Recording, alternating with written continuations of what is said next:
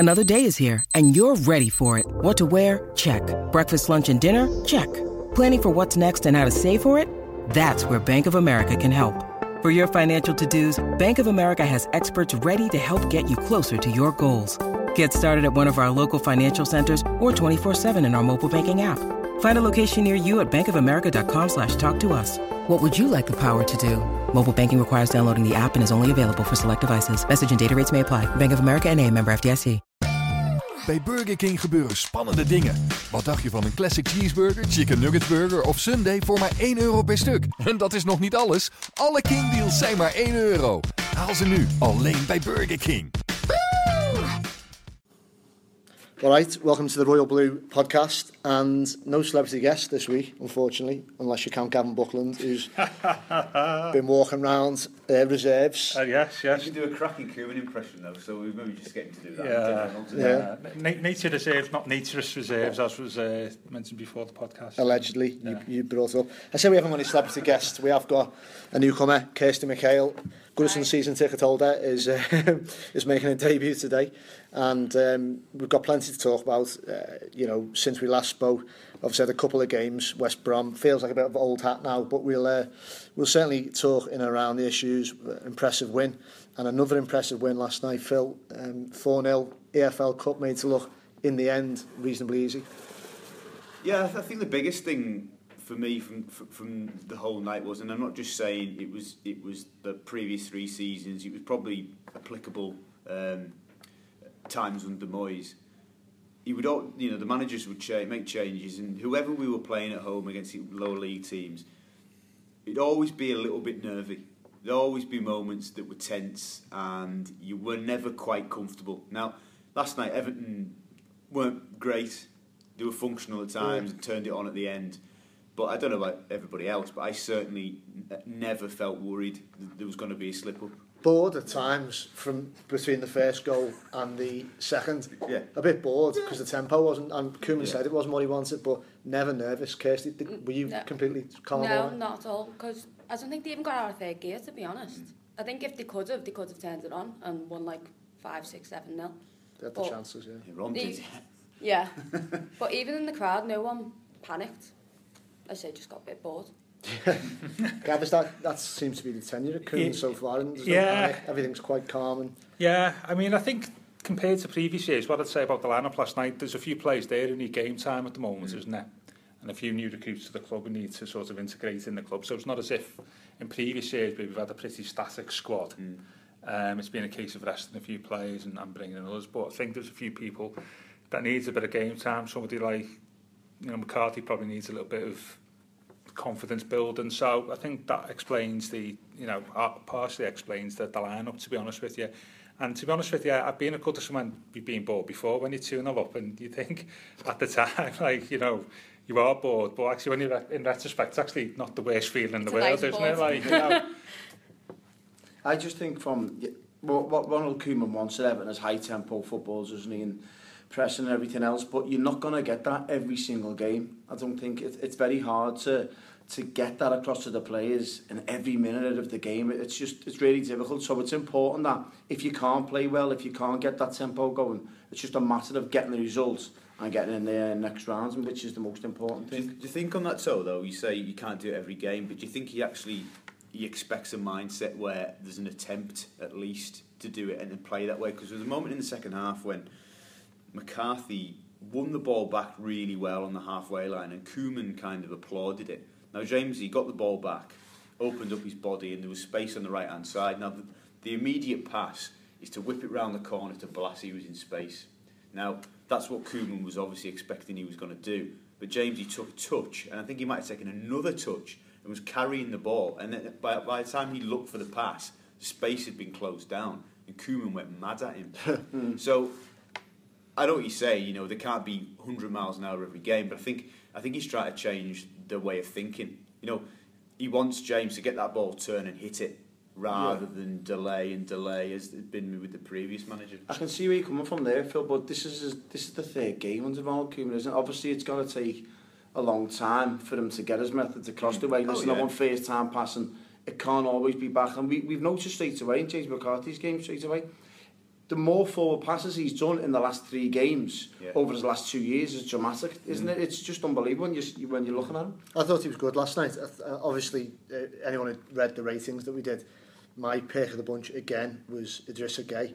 And yeah, he was incredible last night. He was incredible. Yeah. What I find bizarre, Kirsty, is that looking the way he plays, you'd think he spent 2 seasons at Southampton under Koeman, because he just gets what Koeman wants him to do, doesn't he? No, definitely. And as Koeman said when he bought him to break up the playing, because he has all the I think Kante only had 1 interception done him last year. Yeah.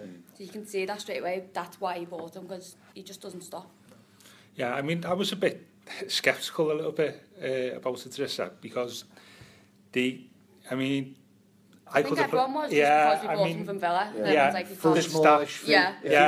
he was 40 million from Porto, it'd be a totally different story. It was the stats thing, you see, because, I mean, I could have played in front of Villa's defence last season and made loads of interceptions and tackles, to be honest with you. Sure, Gav? Yeah. Seriously. Yeah. You know, and I think it reminds me of it reminds me when Pat Jennings got the Football of the Year in 1976. The first thing he says when he got the award was, I'd like to congratulate the Spurs defence for giving me the opportunity to make so many saves this season. And I was thinking about what he said about what Idrissa Gueye was at Villa, that he was given so many opportunities to show you know, defensively, like what he could do, that actually, if you put him in a good team, would you have, or a better team, would you have the same effect? And it was quite clear, to be honest with you, after about 20 minutes against Spurs, that actually he made them interceptions last year, not because he was playing for Villa, but because actually he's a good player. Yeah.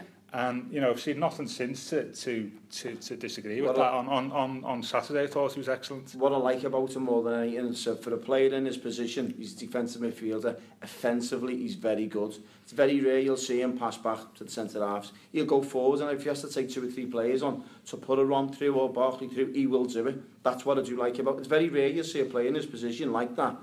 Is so good offensively, and he's exactly what Everton have needed for a long, long time. It's almost as if Koeman's instructions are dead basic, and it's 2 things: win it back and pass it forward. And that's literally all he does. But I have to say, effective. Of all the partnerships I'm excited about in Koeman's Everton as it goes forward, it's him and Gareth Barry, because I think as a pair they've got everything in that remit of a 2, if you like, or if he's playing 3, whatever way you look at it, as a central midfield unit. One will stay, one will go, or they'll get the ball and get it forward. You've got so much going for them. So what does that mean for James McCarthy then? He doesn't get in my team at the moment. And he was good last night. There's many of them. Cleverly, Besic. Where does that tell them? They weren't necessarily first choice players all the time, but James has been a first choice player for his 3 years at Everton, hasn't he? So what did you think that? I think it, you know, assuming James he wants to stay, that's a clear message that he's got to up his game. He's got to improve his quality on the ball. But, you know, if we're looking selfishly from an Evertonian point of view, if James McCarthy's your backup runner, if you like, in the 2, if you're holding midfield, exactly, you could be worse off, couldn't you? Is it a tribute then to Gareth Barry that he's sort of like seeing off all contenders at the moment, isn't he, really? Seeing off plenty of players. Yeah, you know, it's that reflection. I know Ronald Koeman said this week he's the best or one of the best players he's managed, and I know Roberto, you know, said something similar, maybe a little bit more hype about it. But it actually shows you that actually Roberto, though he did have a tendency to overhype, you can see where he was coming from. If Ronald Koeman, who's, let's face it, managed a hell of a lot of big players at big clubs, is saying something similar, maybe not to the same extent. I mean, I think Barry last season was excellent, and in the game so far this season he's been excellent. Been superb. Just a bit cliched, but he seems to be getting better as he goes along. You know, at 35, he looks as good as ever. He looks as vital to Everton as ever, despite all the change. You know, and all these new faces that are coming in. You wouldn't pick a team now without Barry in it, would you? Phil, players, when you interview them in the training ground, the safest bet in the world is to get them to praise their teammates and their mates, because it's an easy line. But so I'm not accusing you of doing that with your piece with Leighton Baines on the day. Before I go any further, Baines is one who doesn't stick to the script, and he's got his own mind, he's articulate. And yet, he really wanted to talk to you about Gaz Baz on Monday, didn't he? Yeah, no, I just asked him. I said, you know, is Gareth an inspiration for somebody like him who's, you know, looking ahead to his next 4 or 5 years of his career? And he spoke as you said, really articulating at length and in depth and interestingly about what Gareth brings. And the one that stuck out for me was when he was speaking about the tough moments last season, when he said Gareth would always want the ball, and he would always want the ball because it was helping another teammate get out of the dirt, out of the mess, basically. And he was never afraid to get it. And the line that Bainesy said to me was, you were passing the ball and you'd be thinking, guys, you ain't getting out of this. But invariably he would, wouldn't he? Because he's that good a footballer. Kirsty, are you in the Gaz Baz fan club as well? Oh yeah, I love him. But with how old is he, 35, 36, you don't play at the highest level for that long unless you've got something about you. And as I say, managers, and if Koeman says it, then I think going forward it will be Gareth Barry and Gay. Yeah, I don't think McCarthy gets in for me, which is sad, but that's what you guys do. And I know we've mentioned it before, and I'm sure we have, but when we signed him from City on loan initially, I think, Greg, you probably spoke to colleagues at the Manchester end, who just couldn't understand why City had let him go. Like, they were up in arms about it, and now you know why, don't you? I think what's helped him a lot is that you've got a manager who's brought in just a guy next to him. That has helped him enormously, because if he would have had James McCarthy alongside him after the seasons James has had, I think it would have hindered Gareth Barry's performances over these 2 or 3 games. But having a lad who's up and down the pitch, covering every blade of grass, has only helped Gareth Barry in these, and probably helping more in the forthcoming games. Do you know, just as a side note, we won't move off this, but what you've just said was how we used to describe James, and that's the shame in a way. He seems to have gone backwards. That first season, he was that player, without maybe the forward vision of what we've seen from Gay. But he was getting about the pitch, he was dynamic. But there was still no forward passes, Greg. There wasn't. Offensively, he offered you nothing, whereas just a guy is the so opposite of what James McCarthy is. Well, he's a better version, isn't he? Yeah. I think Gay's a different player, because James is more all around the pitch type thing, where I think Gay's far more economical, isn't he? And shows a little bit more awareness of like where to position himself, where to take the ball off opponents, and I think he's a completely different player, but I think it's exactly what we need, and we've probably not had one like that since maybe Carsley perhaps would be one that you'd think would be possibly similar. Yeah. Would great player. Yeah, but I think he struggled to replace Carsley for years. Yeah, but I think this lad's got even a little bit more about him because he's a bit younger. Yeah. Because Lee, it's sort of 2004-5, was 31, wasn't he? So Gay's got like three years on that. So I think he's enormously beneficial, and you can see straight away. The stats didn't lie last year, whatever. I think he's a really good player. Going back to last night's performance, Phil, can I ask you on Romelu Lukaku's performance? Overall, I'm glad you never asked me. Apart, and I'm not having the fitness issue yet. He's not fit. He's not match fit. But apart from that, what did you think about his overall performance? Strikers obviously will always be judged on the goals, and he should have had at least one. His finishing wasn't up to scratch. I think that's obvious. Overall play, I think you have got to factor in a degree of not being fit. Yeah, I asked that question, Phil, because Kone's nowhere near match fit, and he comes on and bags 2. Yeah, that's what we're talking about. That's shooting, isn't it? If you're talking about overall play, but his finishing, Rom's finishing. Yeah, as I said, his finishing was good enough. But I don't think Kone's overall play was. You would say, he's miles ahead of what Rom produced. I just think Rom had one of those nights. I think he weirdly actually got better the game went on. In the last sort of 20 minutes, I think his hold-up play was better. I think he played better when Kone came on. Probably did. Bit more support. Yeah. And hence, why we're looking to buy another striker, because he needs a foil, doesn't he? He struggles. There have been times last season where he manfully played up front by himself. I think Spurs at home might have been a game like that. But clearly at this stage, in this age of his career, he's not consistently good enough for us to go 4-5-1 away from home against one of the big boys. Right, Rom, we're lumping it to you every chance we get, and it'll stick. It's just, at the minute, it's not going to happen, is it? I think they're still spraying the Febreze on a pitch because he stank the gaff out. He was awful, and he needs to, Mino Raiola and his coterie need to look at him and think, this is a player who's got aspirations of being in the Champions League. This is a player who's just come and descended back down to earth and said, I'll give you one more season. This is a player who scores a lot of goals as well, which is why we're all pleased he is going to stay for another season. But he needs to start, and when he's fit, and he wasn't fit, and I know what you're saying. But even half fit, Greg, this is your this is what I wrote last night. I did write that last night, and I agree. But give him time, I suppose. Even though I think he hasn't bought himself a lot of grace with Evertonians, and he's not necessarily going to get a lot of time because he's not a kid in the same way that Ross Barkley isn't a kid anymore. He needs to get back to the levels. He needs to start scoring. However, Phil, we still need another striker, and from what you understand, Perez is the man that they're looking at, isn't it? Yeah, I understand that Lucas Perez at Deportivo's the guy they've identified.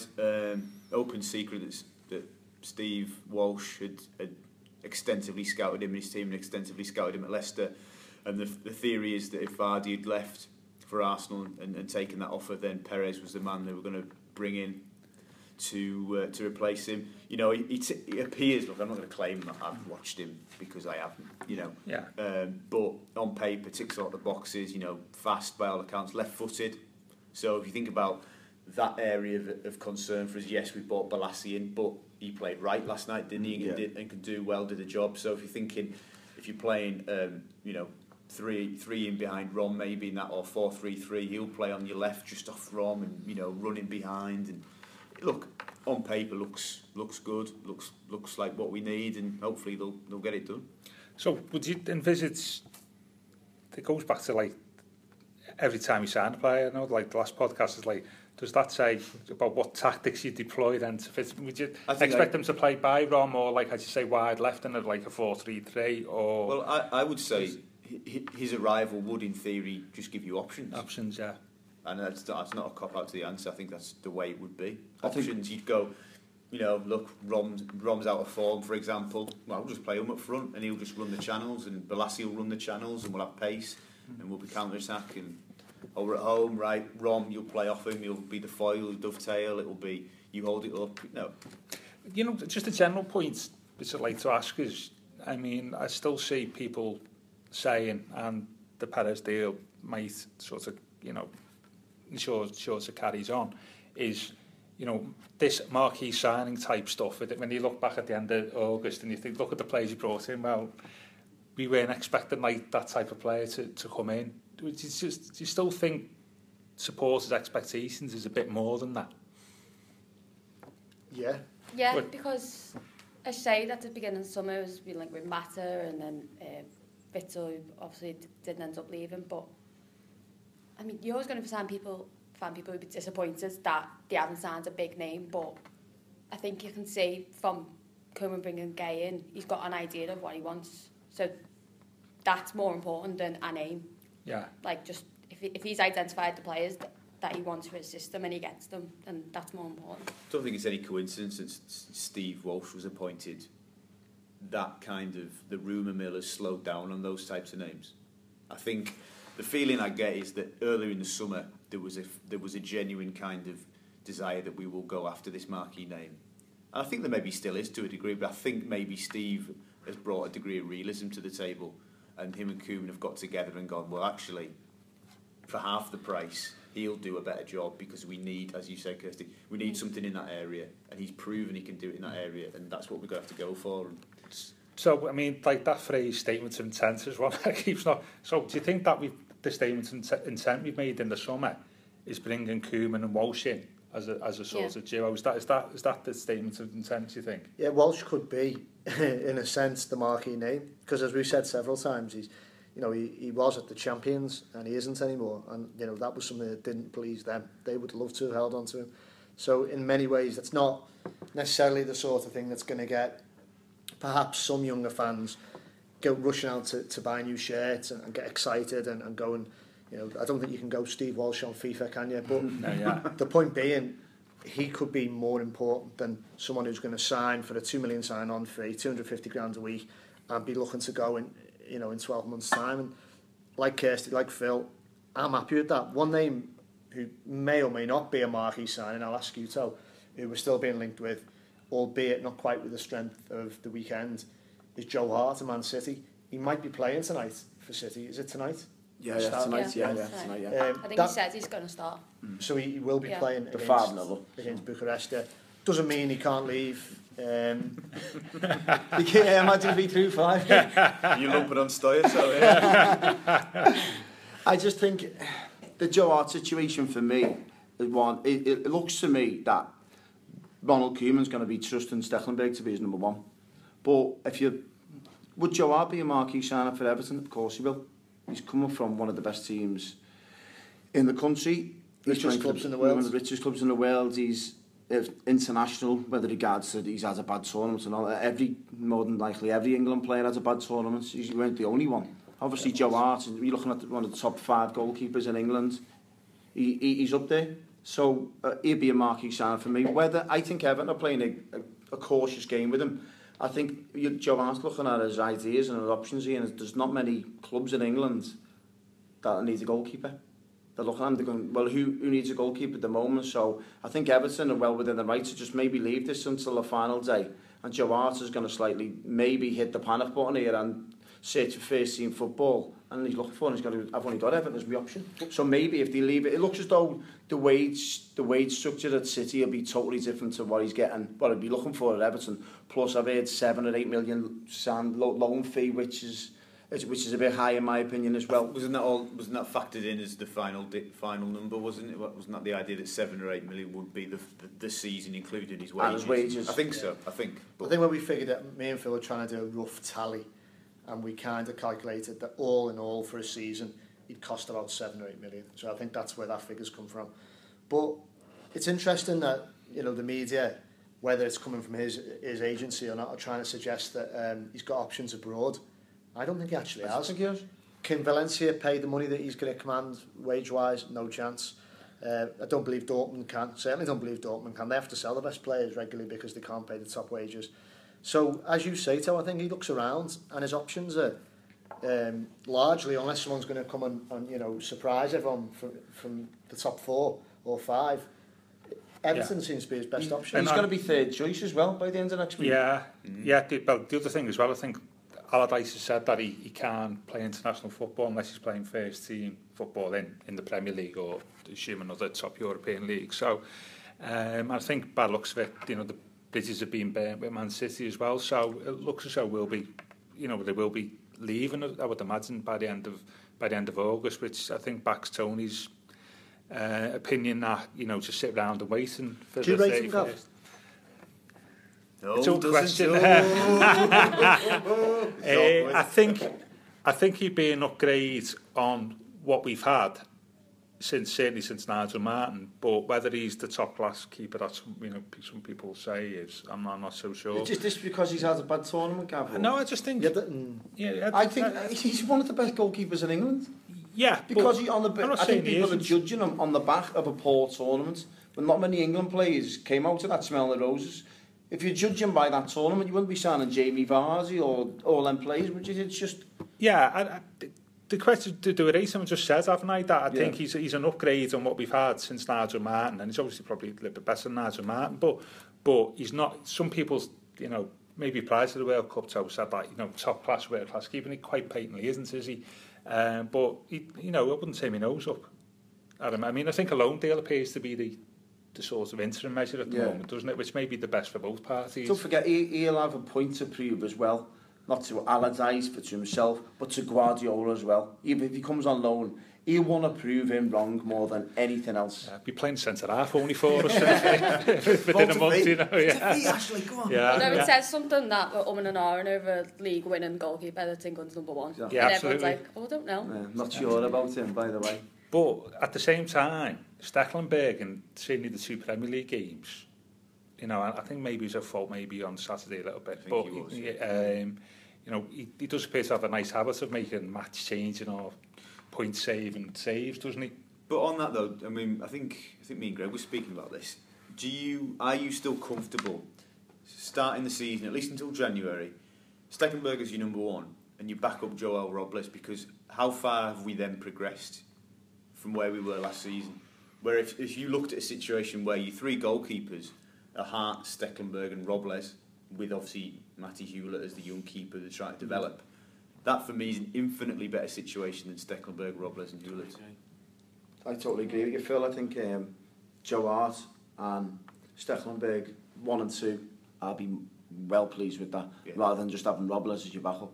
We've seen what Robles has got to offer in the few years he's been here. He's had 1 or 2 good games, but the majority of them he just hasn't been good enough, and you can't rely on Stekelenburg gets injured on Saturday. Yeah. You're back with Robles in goal then. Yeah. And I don't think that's good enough. And I was actually really quite concerned by what the manager said on Thursday when he was asked about the goalkeeping situation. He said, I want 3 good goalkeepers. And he, off his own bat, mentioned Joel and said he'd been disappointed to have lost his spot. And then he followed that up by saying, and I want goalkeepers who effectively are ready to fight for their place. And the inference was that Robles isn't. Now, we'll have to wait and see whether anything materialises, but that would be a concern for me. If he's got doubts over the mentality of Robles at this stage, and then Stecklenburg gets injured, what sort of frame of mind is Robles going to be in? Can you have 3 sort of potential keepers at a Premier League club? I mean, considering you only put 1 on the bench, I mean, the third one, it ends up like this, it's right, only at Manchester City, you know, where... Koeman insists on it. Yeah. I haven't asked him why, but for my theory on it is, your outfield players, you'll have 5, 6, 7, 8 midfielders on the training field. They're all working with each other. They're all better in each other. They're all pushing each other on. If you've only got 2 goalkeepers at Finch Farm firing shots at each other with a goalie coach, you're going to become stale. You need somebody else, don't you? Yeah, definitely. We've got some Twitter questions or observations or abuse, Tom? Bit of both. I think yourself and Phil are best to answer this one. This is from Gary Shaw, who says, how different from a local journo's point of view have the club gone about their business this summer compared to other windows? So have you seen any difference in this transfer window compared to the rest of the transfer windows we've had in the past? Well, yeah, obviously, you know, we haven't had a director of football in previous transfer windows. We haven't had the funds or the access to funds that we've got, and we haven't been linked with the same calibre of players. On the other hand, people who are expecting it to kind of be like an automatic change and all of a sudden start spending like Man City have had a bit of a reality check, because in some ways there were flickers of the old Everton. You know, we took a while to get going. What I'm pleased to see is that I don't think if deals aren't happening, I don't think it's because Everton are trying to haggle, where at one time it seemed always the way, wasn't it, that Everton would be trying to get a price, and you know, we were continually trying to offer them to pay in instalments over 10 years. Exactly. Yeah. So I think those days are gone. So yeah, to answer Gary, I certainly have noticed a change. But what I would say in addition to that is it's something that hasn't changed, and I think, and it's the right thing, is that although we aren't haggling perhaps to the same extent, we're not suddenly just gone the other way. We're not just splashing the cash and paying anything. We're not just going, you know, bright-eyed and just walking straight head first into the market. Farhad and obviously still with Bill Kenwright, we're still walking away from deals if somebody's asking for ridiculous amounts of money and etc., which is comforting and heartening to hear, isn't it? We thought, Phil, didn't we? There was a few people we'd spoken to who sensed Everton might go that way, and I think it's to, you know, the decision makers' credit on the board, whether it's been influenced by Steve Walsh as well. We've avoided that pitfall.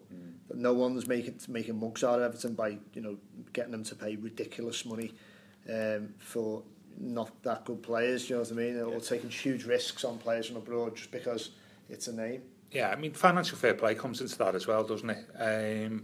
But I think like the other side of the coin is it's the sale of Stones, where in the past that could be perceived as a sort of like, we need it to keep financially alive or whatever. It's more like a deal that suits all the parties involved, doesn't it? You know, so I think that's the other side of the coin, and also that we've basically said about Lukaku on face value, you know, he's not for sale and things like that. So I think that it's not just a transfer outgoings, it's ingoings as well, isn't it? You know. Just speaking on transfers, Andrew Baker asked you still believe we have the money to spend the net we've basically spent the John Stones money? I think that's the one Evertonians are looking at, thinking all we basically spent is the John Stones money recently. Well, no, they spent a lot of money to go and get Koeman out of Southampton. They spent a considerable amount of money to get Steve Walsh. And then Balassi, Williams, Guy. Yeah, well, what they're saying is, I guess they're saying, I know what they're saying. Basically the players come in. I understand that, but I'm no way am I led to believe that they have to. We're back at square one and having to sell to buy. I don't think that's the case at all. But I think that the link between the fact that Stones went and then the flurry of activity was due to the fact they didn't necessarily know what was going to happen with Stones. And I think, you know, Ashley Williams was teed up before John left. I think the interest in Lamine Kone was probably there before John left. You know, Balassi was probably on the radar. I think they were just, I understand why people are seeing that, but it won't stop. It won't stop them spending more money. And as we mentioned last week or the week before, Farhad is willing to give Koeman a significant amount of money, but he may keep his powder dry until January. He won't necessarily spend it all in the next 6 days, because that wouldn't be prudent. We've got January. We'll do business if it's necessary. Kirsten, Gav, can have this one thought on Tom Cleverley's future? 2 cameos, 2 at right back. Koeman's tempo should suit him, but it looks as though it hasn't. Kirsten, you can have that one. Do you think it's Tom Cleverley? Well, as I said before, there's just so many midfielders now. I don't see where he fits in there anymore. Yeah. Unless he plays cover for right back, but it looks like he's shopping around for actual right back cover anyway. So I think he's ended up a bit like McCarthy. I don't see where he fits in, especially the way Koeman wants to play. You think that Tom Cleverley, the way he plays, he's high pressing, and he impressed at Villa when he was doing that. You think that'd suit him, but it hasn't come. I think it's just a question of numbers, isn't it? And the players that have been brought in, like Bolasie being brought in, as you say, this Perez comes in maybe not the same type of player, but adds a little bit of pace and stuff. I agree that maybe I think there's a number of players like that who are sort of on the periphery at the moment. So you're wondering whether, we mentioned McCarthy already, Cleverley. Lennon, perhaps is he another player who's, and also I'm a bit worried about De La Feu, to be honest with you. But whether, do you think with Tom, do you think the issue with Cleverley is, so you mentioned that when you're asking the question about, he looks like he's got the engine to fit into a Koeman team, the legs, the work ethic, he understands, he's had a great schooling at United, he knows football. Do you actually think it could actually come down to his physicality thing, and he's actually just not strong enough? Because if you watch Guy, he's a slender kid, but he's strong. He does not get muscled off the ball. I just wonder, I'm just thinking out loud, I wonder whether Tom maybe hasn't quite got that level of strength to hold down a place in midfield. Yeah. I just think it's more to do with the fact that Koeman obviously knew how he wanted to play and the players he wanted, and he didn't pick Cleverley. He was just here when he got here. I think it's just a simple case of he knows what he wants, but they were just there anyway. They just don't fit in. Well, from Jamie Armstrong, I think this would be for Phil and Greg. Refreshing to have a manager speaking with such honesty. How have you, the media, found him in comparison to Roberto Martinez? How Zoumani has found him, I think. Yeah. Well, Gav alluded to it earlier, didn't he, in a very diplomatic manner, I have to say, when he said that the different kind of degrees of hyperbole which they both spoke about Gareth Barry, and it was interesting. It says all for Barry, that for Koeman, I think that is pretty much being outspoken when he said he's one of the best midfielders he's coached. There are clearly differences. You don't have to be a local journalist to sense that. And I don't want to speak for Phil, but from my point of view, they're very different men to deal with so far. Phil has dealt with Ronald a lot more than me. However, Ronald is more concise, doesn't speak as much, tends to be a bit more straightforward in his answers, a bit less kind of politicking. I'm not sure, what am I trying to say? Politicking in his answers. He's not kind of filibustering just to make you forget your question and to confuse people. He just answers it, and it might be uncomfortable at times for people like Umar Niasse and Aidan McGeady, and that's just the way he is. He's very blunt, and I think we've said before, haven't we, that fans, Scousers, if you like, I think are going to respond better to that than they did the sort of School of Martinez, Brendan Rodgers kind of hogwash. Well, one thing you heard last year, and I've heard more the last couple of games, people would prefer it if he just came out and we hadn't played well and just said we didn't play well. I think if they heard the word phenomenal one more time, there might be a riot.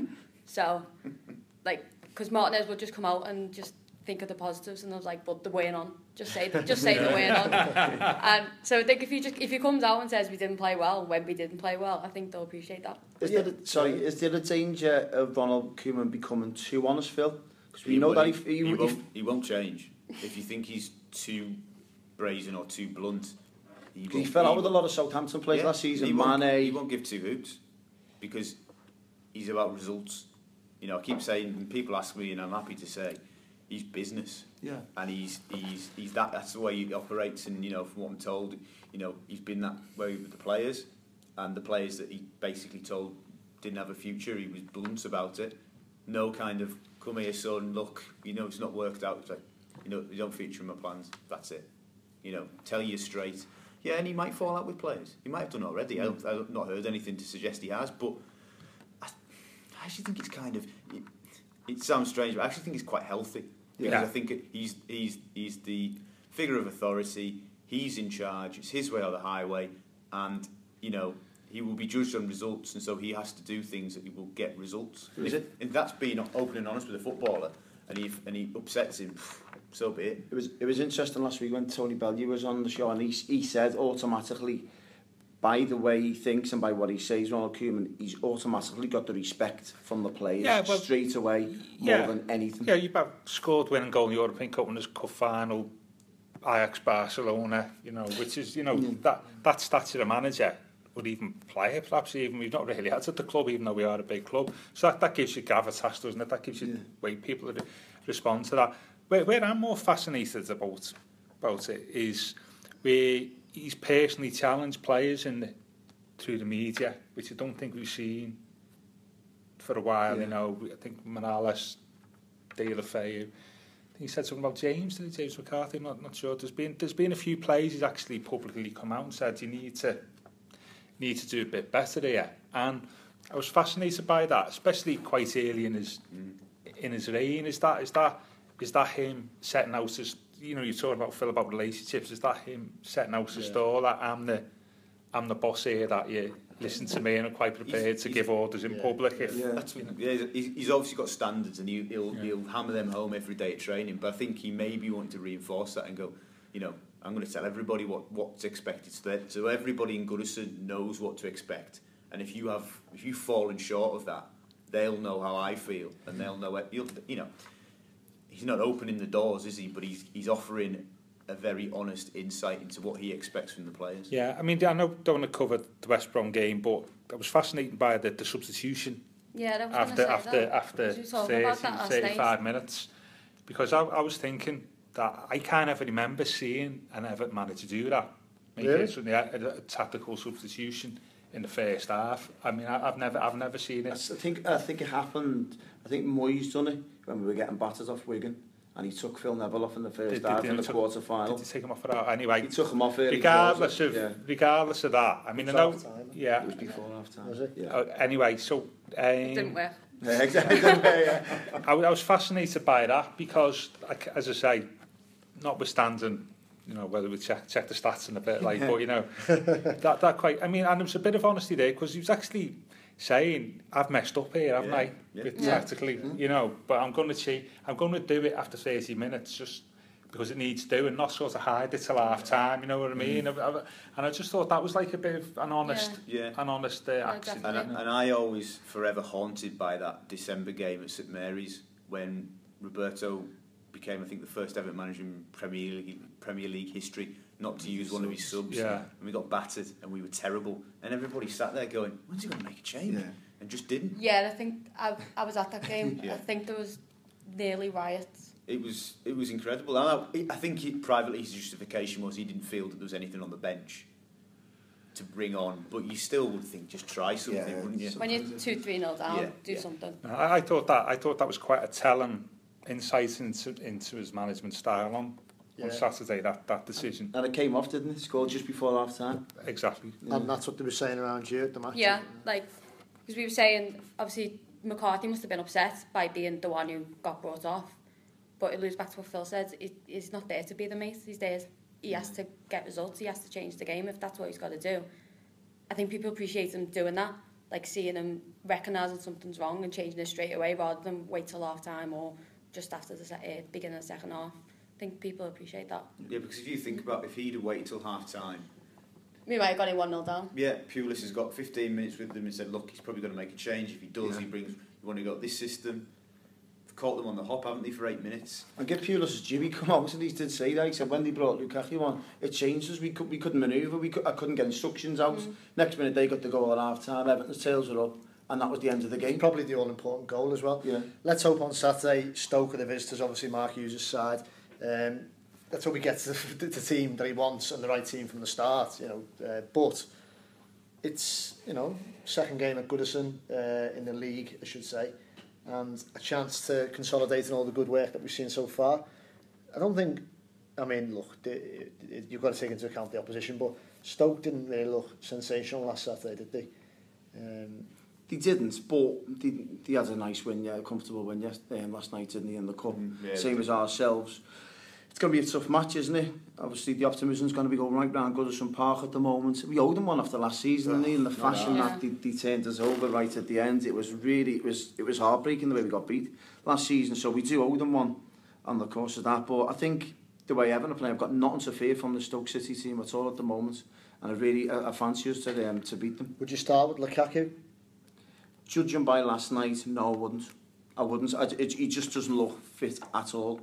He's blowing. There was a moment in the second half where he had a yard. I think he was clean through one goal, and he had a yard on the Oval Town defender. And within the space of a split second, the defender had got back. Yeah. And the 1-on-1 had gone. You're thinking, if you're blowing up your backside against Yeovil Town, lads, you're nowhere near fit. I suppose the good side of that is that he's had today, Thursday and Friday, to really put in the hard yards in training, and he might be all the better for having that difficult evening yesterday. Phil, what's your thoughts on the Stoke game? Yeah, I agree with Tony. Obviously, when we went to the Britannia, it was one of the best performances of last season. Yeah. But obviously, the home game is another one that still rankles. You know, it was the best and worst of Roberto's Everton, wasn't it? Yeah. That period when we fired back, we think we were 2-1 down, weren't we? At half time, that's right. Fired back. Rom scored that brilliant goal where he chested it down on the turn and finished. Jerry scored, and the place was alive. And you're like, this is great footy. This is tempo, all out attack. They're not going to live with us. And then the other side of Everton, soft centre, all that business. I think it sums up Roberto Martinez. Yeah, it did really. Everton really. In a nutshell, in that kind of 45 minutes, we saw everything, didn't we? I hope that this time we can keep Shaqiri quiet. I think he ran a bit of a mock, didn't he, in the first half? Yeah. He didn't mean that goal. Do you not think? No. I think he did. I don't think he does. I think it's important that if we can get the win on Saturday, that gives us 7 points going into the international break. You're unbeaten. Yeah. The optimism, you're going into transfer deadline. Yeah. I still maintain that we're in a mini season within the season, because this is the fact. We've still got 3 or 4 days after the Stoke game for the window to get the squad as best as he can in place. So I still think it's a work in progress, and it will be for a little bit. So I don't think anybody should hit the panic button if we got beat on Saturday. But I agree with you. I think on the flip side, a victory really sets us up, because, as you say, we've got Sunderland, Borough and Palace before we have to face City. I think is the first real. Bournemouth away as well. There you go. So you're right in saying that it would help momentum, especially with the break coming up. Does Ashley Williams start, Phil, do you reckon? Good question. What do you play? I don't know. I think he'll go, you see at home to Stoke, do you go 3 at the back? I've liked it so far. The thing is, though, if you think about Stoke City... No, I don't think you do. Not against Stoke. No. I think, because that's the mistake he made against West Brom, wasn't it? The 3 at the back. It's not so much the 3 at the back, it's the 4 you play in midfield is the key. And against Tottenham, because you had basically 3 defensive-ish midfielders and Baines, and you know that Spurs are going to come on to you, so you kept our shape. And I think that's why we look defensively sound, because you basically had best parts of 7 defenders on the pitch. But you know that you had space then, because Spurs will push up to play the ball in for the 3 front lads to play into. He tried that against West Brom, and obviously it didn't work, because Pulis' team are just going to sit back, aren't they? Especially after they scored even at home. Yeah. So the first half, I don't know about what it seemed like at the match, the only offensive thing we appeared to do was dink a little ball in over the back for De La Feu to run on every time. I don't know if you thought, but Gareth McCoy, they just barged them out the way a lot of the time. And I can't see, I haven't changed it against West Brom. I think Stoke will probably maybe play sort of halfway between West Brom and Spurs. And being at home, I can't see 3 at the back working unless you change the 4 in front, where you don't have McCarthy, a guy, a bit more of Barry, right back. I think if we had Coleman fit, we'd possibly. You could play Balassi, couldn't you? And still play Balassi and have 3 up front, or mix it around a bit. I mean, the other one that we've not mentioned is Holgate, who, he's been so I think maybe for I can still maybe the shape being like they did against West Brom, how they finished that game. Who you play up top though is what Tony was saying, is whether he has mentioned Balassi in the past as being somebody. I'd go for it in that respect. Then I'd play Rom as your striker, Balassi one side, Morales the Ross in behind him, and I'd say run at them. Just run at them. It's like be like last season then, Phil. Ah, no, we've got Idris again now. Just nothing alludes. Who should be captain then? What's the word on the captaincy at the moment? Is it? I think Jags is still captain. I think, yeah. I don't think that'll change. And then Gareth Barry vice captain is in. Then it'll be Ross Baines, won't it? Yeah. I think it was just for the night for us, to be honest, for the time being anyway. So we're going to go for big predictions, and then it's yeah, it's been a while. Predictions, shall we? Why not? I think Phil got it right last week, so we can. He did say 1-1 Tottenham. No, that was me. Was that you guys? Yeah. You can't give you anything. I did. That's one stat I've got right today. That I was the fountain of optimism. I said 0-0. Yeah. I said 2-1 Everton, but go ahead, Gav. Seems that you got it right last week. No. You can have first time. That's the first time I've ever got it right on the podcast ever. And when it was 1-1, there's a few close shaves at the end. I was playing that Tottenham didn't score. Not the fact that again beat 2-1. The fact that it would preserve me prediction. You know what I mean? So now I'm going to go for a narrow 1-0 win to the Mighty Blues on there. Nice. Greg? I think we'll win 2-0. I'm full of the joys of. I think Koeman is, the real deal. Kirst? I was going to say 2-0. You can still say it? I'll say 2-0 then. Phil? 2-1. I'll agree with Phil. I think Everton will win by 2-1. You think we'll just take a while to shake off that conceding habit? Definitely. Well, we'll see. Thanks very much for listening. We're going to try and bring you some thoughts after the games this season. We don't quite know how it's going to work yet, but maybe do a short podcast nearer to the finish of the game before we kick on in the week. We've got some other guests as well lined up, but thank you very much for listening and keep in touch.